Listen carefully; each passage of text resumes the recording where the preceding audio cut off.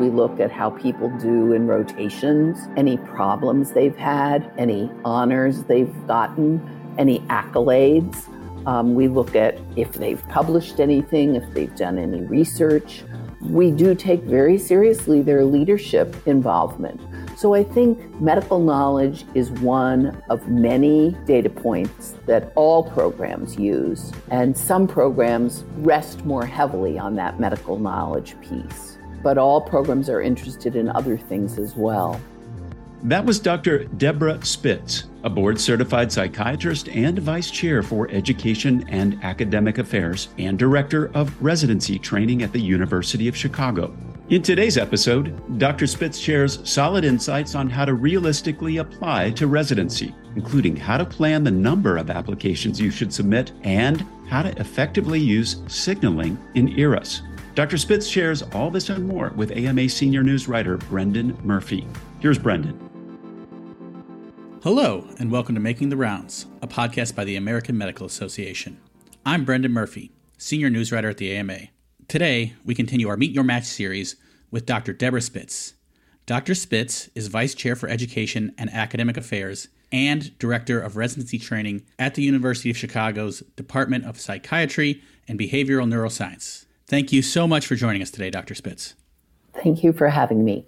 We're very glad to have you, and we're very excited to continue our ongoing discussion about the residency application process. Today, we're excited to gauge how residents can realistically apply and what that looks like from your perspective. Okay. I think I want to start by saying, aim to do what you love. I've had a resident who recently came to me because she didn't match in surgery. And her advisors had told her, why don't you go match in psychiatry? So she came to talk to me. And when we talked, it was clear that she had no interest in psychiatry. And I said to her, do you want to do psychiatry? And she said, well, actually, not really. And when she talked with more people, it became clear that she had not handled her applications as well as she might have, and that she was going to be able to reapply in surgery. And I think she has a very good chance of matching in surgery, which is a much better idea than applying in a field that you don't want. Well, that's a great baseline for our applicants, and I think that applies. So to every stage of this, your passion is going to drive your career, right? I hope so. So I think a good place to start out is, what would you define realistic applying as? Well, I think that nobody knows that as a medical student out of the gate. The way you figure that out is by talking to advisors in your medical school whose job it is to know about that, and also speaking with people who are in the residency that you're interested in your hospital, if there is somebody like that. So for example, if you want to go into surgery, you need to talk with the medical school advisors, but you also could probably benefit by speaking with a number of people in the Department of Surgery, being very frank about how well you did in the rotations, what problems, if any, you might have had, what you really want to do. What do they think of you? What can they tell you about the kind of people who they've matched with? And what can they tell you about other programs that might work well for you? So there are a lot of things that people think about when they think about matching. They certainly think about what field they want to apply in, although there's some data recently that a lot more people than we realized are actually applying in two fields, which to me is very interesting. They think about what part of the country they want to live in. Maybe they don't care where they want to live, or maybe they have some very particular preferences. They think about what kind of a program would feel right to them. Remember, wherever you go, you're going to be there for a couple of years or maybe 7 or 8 years. So it's going to be home. So don't go to some place that you can't stand. Don't go to a rural program if you can't live in a rural area for a few years. Don't go to a big city if you're not a big city person. Take some time to really ask yourself, aside from the qualities of the program that I want, where would I be happy living? And then within those areas, what kinds of programs are there? Because there are so many different kinds of programs. There are highly research-oriented programs. There are academic programs that are less research-oriented. There are community hospitals. There are rural programs. You need to think about what kind of a physician do you ultimately want to be, and where will you get the kind of training that will help you do that.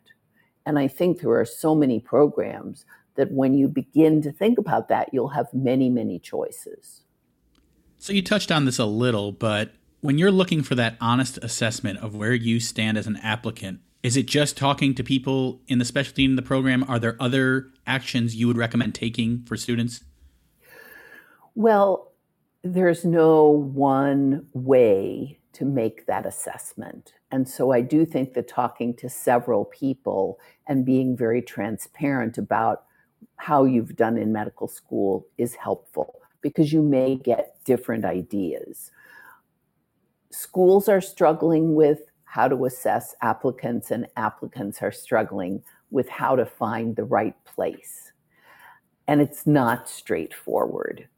I think if you're in a very competitive specialty and you haven't been at the top of your class, you need to think about applying to less competitive programs within that specialty, and maybe having a backup plan of a different specialty to apply to. And I think that perhaps accounts for the number of people applying in more than one field.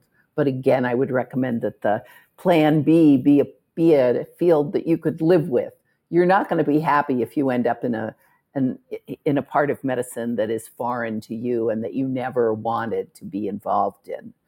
But there are, in every specialty, highly competitive programs and less competitive programs.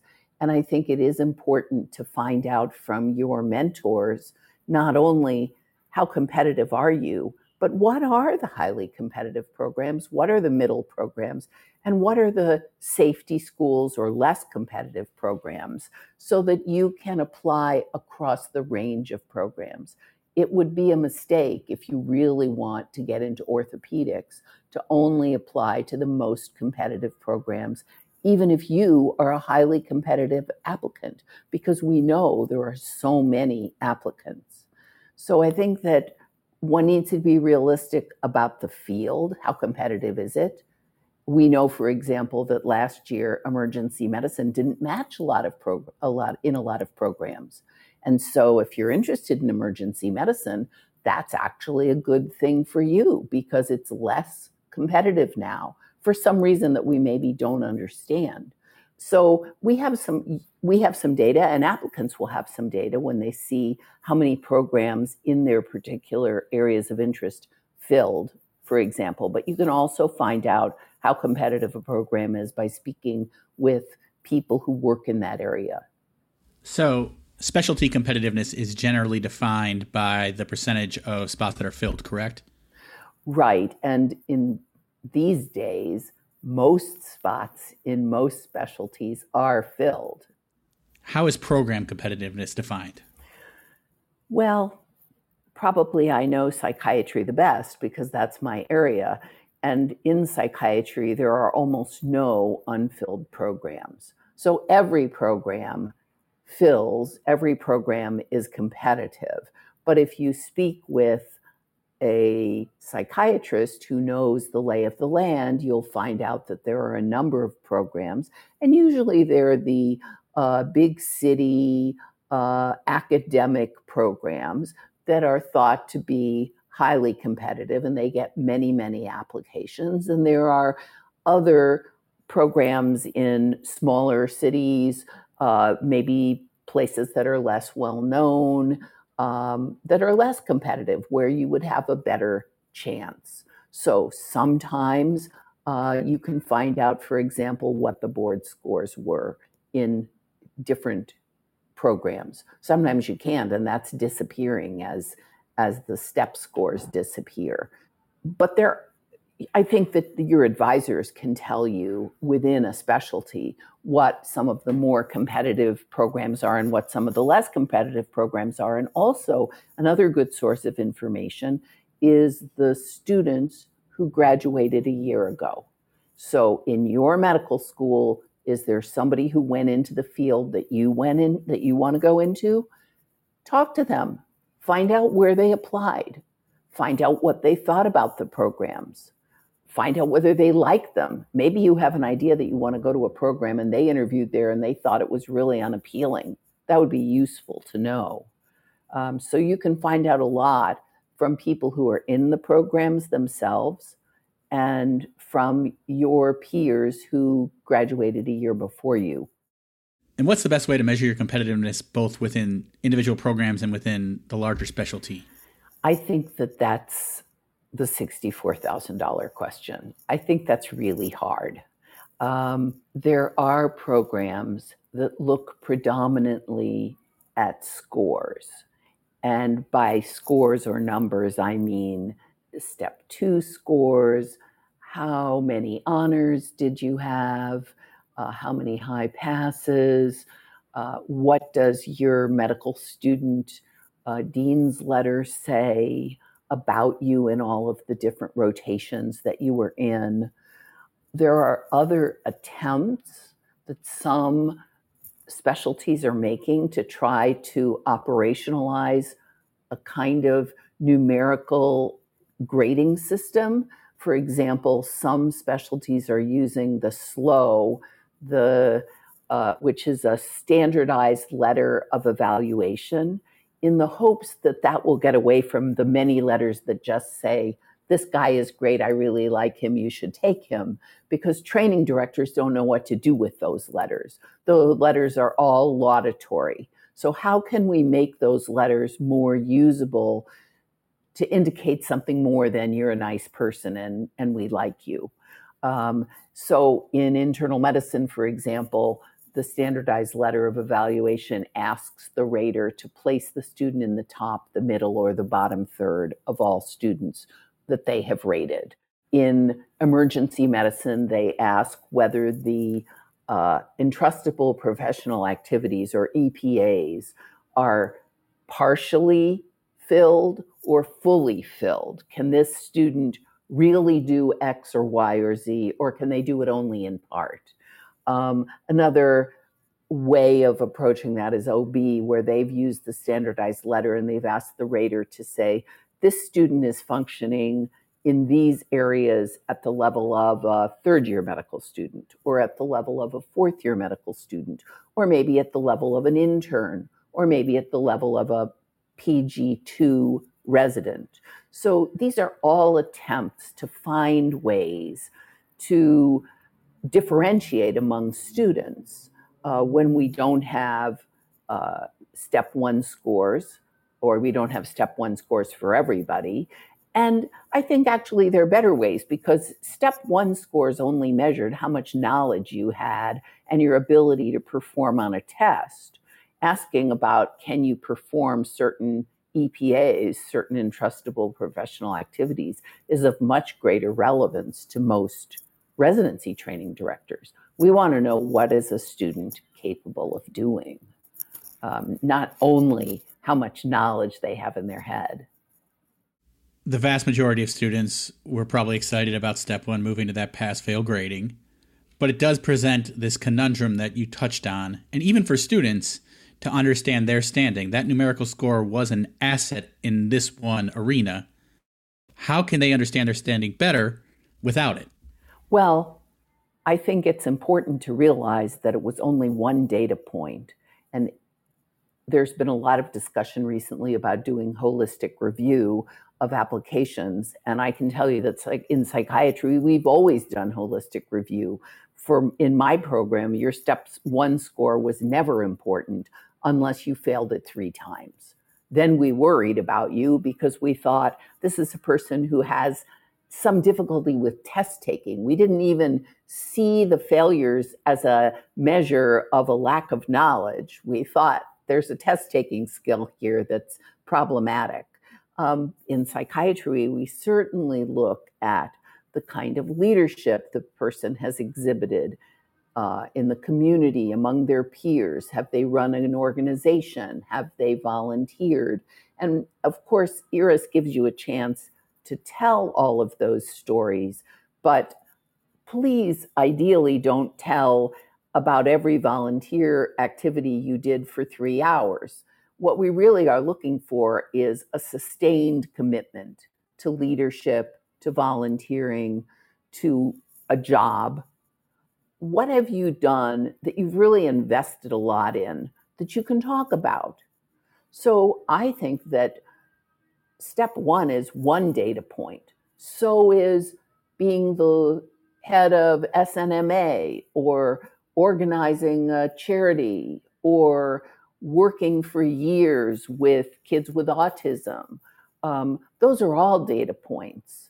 And I think that for people in many fields, step one was only one small data point, although for students, it was reassuring to have that. But I guess I want to say that we are looking for other data points about medical knowledge. We look at how people do in rotations, any problems they've had, any honors they've gotten, any accolades. We look at if they've published anything, if they've done any research. We do take very seriously their leadership involvement. So I think medical knowledge is one of many data points that all programs use. And some programs rest more heavily on that medical knowledge piece. But all programs are interested in other things as well. So step one, possibly being non-numerical for at least some of the applicants. Going forward, it'll be most of the applicants. Everyone is going to have a step two score. If I have a middle-of-the-road step two score relative to my peers, does that mean I'm a middle-of-the-road applicant? How should that shape the way I apply? Let's just say you have a middle-of-the-road score. I don't know that that translates into being a middle-of-the-road applicant. It depends very much on the field. Some fields will, and some programs will think, as long as you're not really just barely clearing the bar, we're okay. Other programs will focus on a particular number or a particular level of achievement. But again, I would say a step two score is only one data point. There's also your performance in medical school, in the preclinical years. Now, increasingly, medical students are getting pass-fail grades, and that further compounds this issue because it means there's less data. So if your school has gone to pass-fail, you have a middle-of-the-road step two score. Maybe that will be a problem in some of the most competitive fields like orthopedics or dermatology. I don't know. I think you should try, but maybe you want to have a backup. It would never be a problem in psychiatry. There will be many other things that we're looking for. So the score on step two, when it's high, that's nice, but that's not the most important thing in a holistic assessment of a trainee. We're looking for ability to engage with others. We're looking for how somebody performs on an interview. Can they talk easily with other people? We're looking for evidence of leadership in college and in medical school. We're looking at other things the person is interested in doing, and so are many fields. I think a middle of the range score on step two in and of itself won't keep you out of many fields. And it certainly won't keep you from being a front of the line, top of the line doctor. We always like to point that out. Oh, absolutely. I mean, that's the important thing that people need to remember, that these scores don't predict who's going to become a great doctor. They might predict who's going to get into the most competitive school or residency program. But that has nothing even to do with, are you going to be a great resident? And that's the other thing to think about. What does it mean to be a great resident? In different programs, it means different things. If you're a person who really is not interested in being a researcher, then maybe you don't want to go to the most research-oriented academic program. On the other hand, if research is a passion of yours, absolutely you want to go there. So you have to think about who you are and what you want to be. If you want to be a community physician, then you should go to a place that will train you to do that very well. So we like to give advice on this podcast series, and one piece of advice is what not to do. So I'd ask you, what would an unrealistic approach to applying to residency programs look like? Okay, well, here I think we actually know some information through the signaling data. So first of all, common sense. If you're going to apply to 15 or 20 or 30 programs, apply to a third of them that might be challenging for you to get in. Apply to a third that are quite realistic based on what you know, and apply to a third that are easy. That gives you a cushion. That means even if for some fluky reason you don't get into a reach program and you don't even get into a middle program, there'll be a cushion where you'll get into a program in your field that was less competitive. So one of the things that we've learned in the data from obstetrics and gynecology around signals is that most students use their signals in reach programs. That doesn't make sense. Maybe use one of your signals for a reach program. Use most of your signals for programs that you have a realistic chance of getting an interview in. Because what we know in most fields is if you have X number of applications, you'll get Y number of interviews. And if you get Y number of interviews, you'll probably get in. So the data from OB, for example, is if you apply to 18 programs that are realistic, not 18 reach programs, but 18 programs with a few reaches and some cushions and places in the middle, you'll probably get 12 interviews, and that will probably be enough for you to match. We know that. Now, we know that, and people are still applying to 60 programs, but it's unnecessary based on the data. That data is probably equally true for psychiatry, more or less. If you apply to, let's say, 20 programs, you'll get 12 interviews, and that's probably enough to match. But only if they're realistic programs, not if you apply to the 20 most competitive programs in the country. That would be foolish. So we have some very interesting data from orthopedics, which is, as you know, extremely competitive. And they say that if you signal, first of all, they use 30 signals in orthopedics. And what we know is that, like in psychiatry, we have only 5 signals. And I don't think that's a good idea, because that means that a small number of programs, the highly competitive programs, get a lot of signals, and some programs get almost none. But in orthopedics, with 30 signals, everybody got a bunch of signals. The most competitive programs got more signals, but the less competitive programs got 17% of the signals. So everybody got some. So that's a good thing.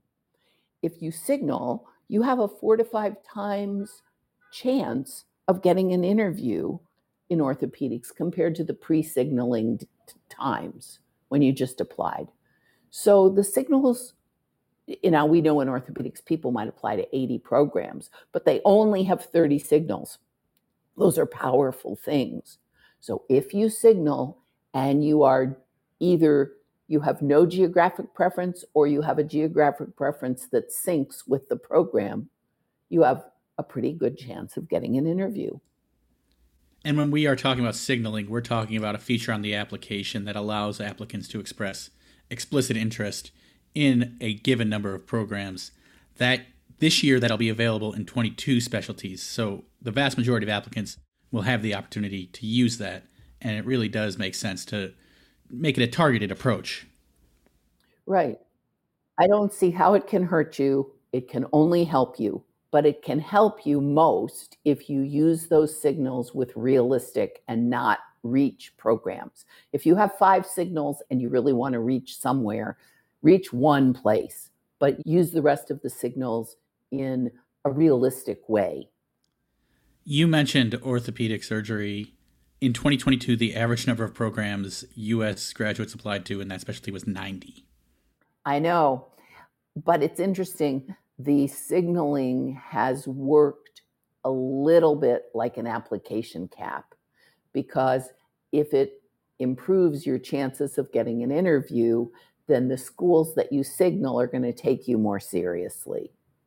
So would you recommend applying to less than 90 programs then? Well, I don't want to stick my neck out with orthopedics.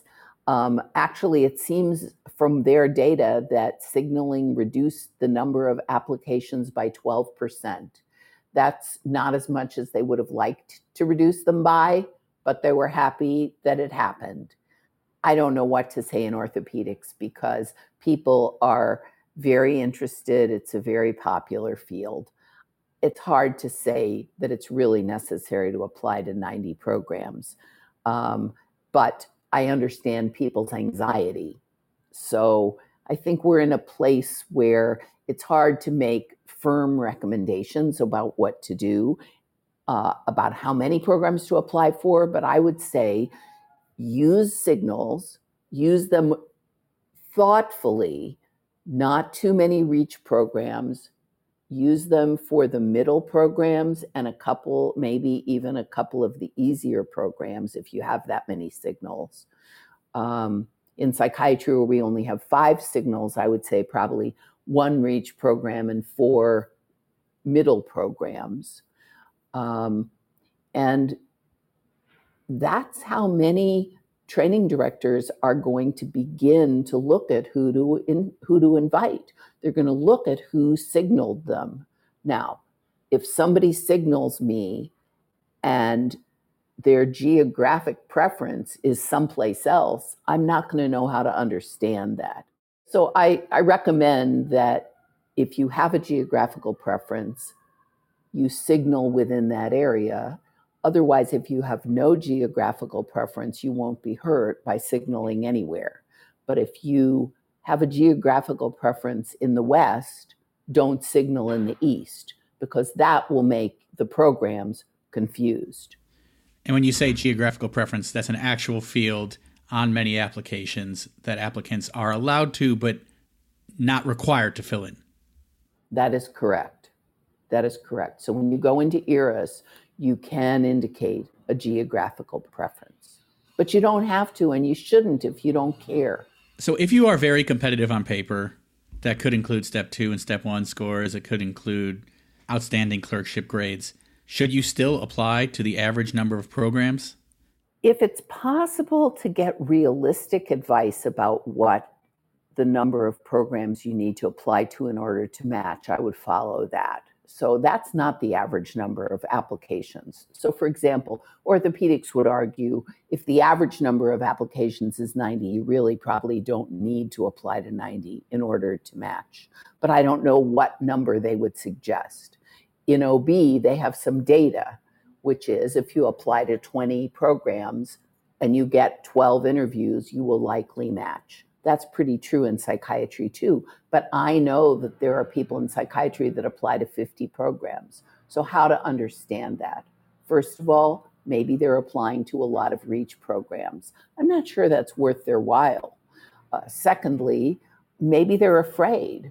But the data suggests that if you are realistic about the 20 programs that you choose, you don't need to apply to 50 programs. This concept of safety schools, it originates in undergrad. We often hear about safety schools for undergraduate applicants. Is it prudent for an applicant to consider a safety specialty if you're applying to one that is considered highly competitive? Why or why not? First of all, I do think that more people are considering a safety specialty, and I think that accounts for the larger number of people who are applying in 2 specialties. And I guess that's prudent if you're applying to a very, very competitive specialty. In terms of a less competitive specialty, I still think it's important to have a group of safety schools. I suggest that people apply to a few REACH programs, a larger bunch of middle programs, and a couple safety programs at the bottom. Why not? And again, as we talked about with step one, just because you match at a safety program does not mean you're not going to become an excellent physician, and it does not mean that that's not going to be an excellent fit for you. Well, that's a very important thing for people to think about, because some very highly prestigious, highly competitive programs are not very comfortable places to be. And that goes back to what we were talking about at the very beginning. You're going to spend several years of your life in a program. So when people interview, they really need to pay attention to the residents they speak with and what those residents say. Does it feel good to be in this program? Do they feel they're getting the attention they need? Do they feel that they're getting teaching? Do they feel that the teachers care about them? Those are all things that matter, whatever field you go into. If you go to a very high pressure program and the residents are not happy, I would pay attention to that, because that tells you something about what it's going to be like for you to be there. You want to go to a place that will be intellectually stimulating, that will help you become the kind of doctor that you want, but also where people treat you respectfully, where they support you, where they create a learning environment that you can really function in. This has been so wonderful. Is there anything else you'd like to add on this residency application topic? Well, I started out by saying do what you love. I really think that's important. The other thing that we didn't discuss, but is relevant for some applicants, is that in the current political climate, not all residencies are able to offer training in all areas. And this is particularly true in OB. So I think that people applying in OBGYN need to be mindful of the fact that in large groups of states, they're not going to be able to get comprehensive training, and their programs in those states are going to be sending them to other states to get training in providing abortion, for example. So this is a sort of harsh political reality that nobody ever had to think about. And it doesn't only affect OB, it affects psychiatry, because we see those people who come into the emergency room and they want an abortion. And are we going to be allowed to say anything about that? Not in some hospitals in Texas. So trainees need to be mindful that politics, which they may or may not pay a lot of attention to, have now entered into residency training in a way that was never true before. And the House of Medicine does not know how to respond adequately. So that's yet another issue that muddies our waters here. It's all food for thought. You were very insightful. Thank you so much for joining us today, Dr. Spitz. You're very welcome. Thank you all for listening. I am AMA Senior News Writer Brendan Murphy. This has been Making the Rounds. Don't miss an episode of this special series as you prepare to apply to residency. Subscribe to Making the Rounds on your favorite podcast platform or visit ama-assn.org/podcasts. Thanks for listening.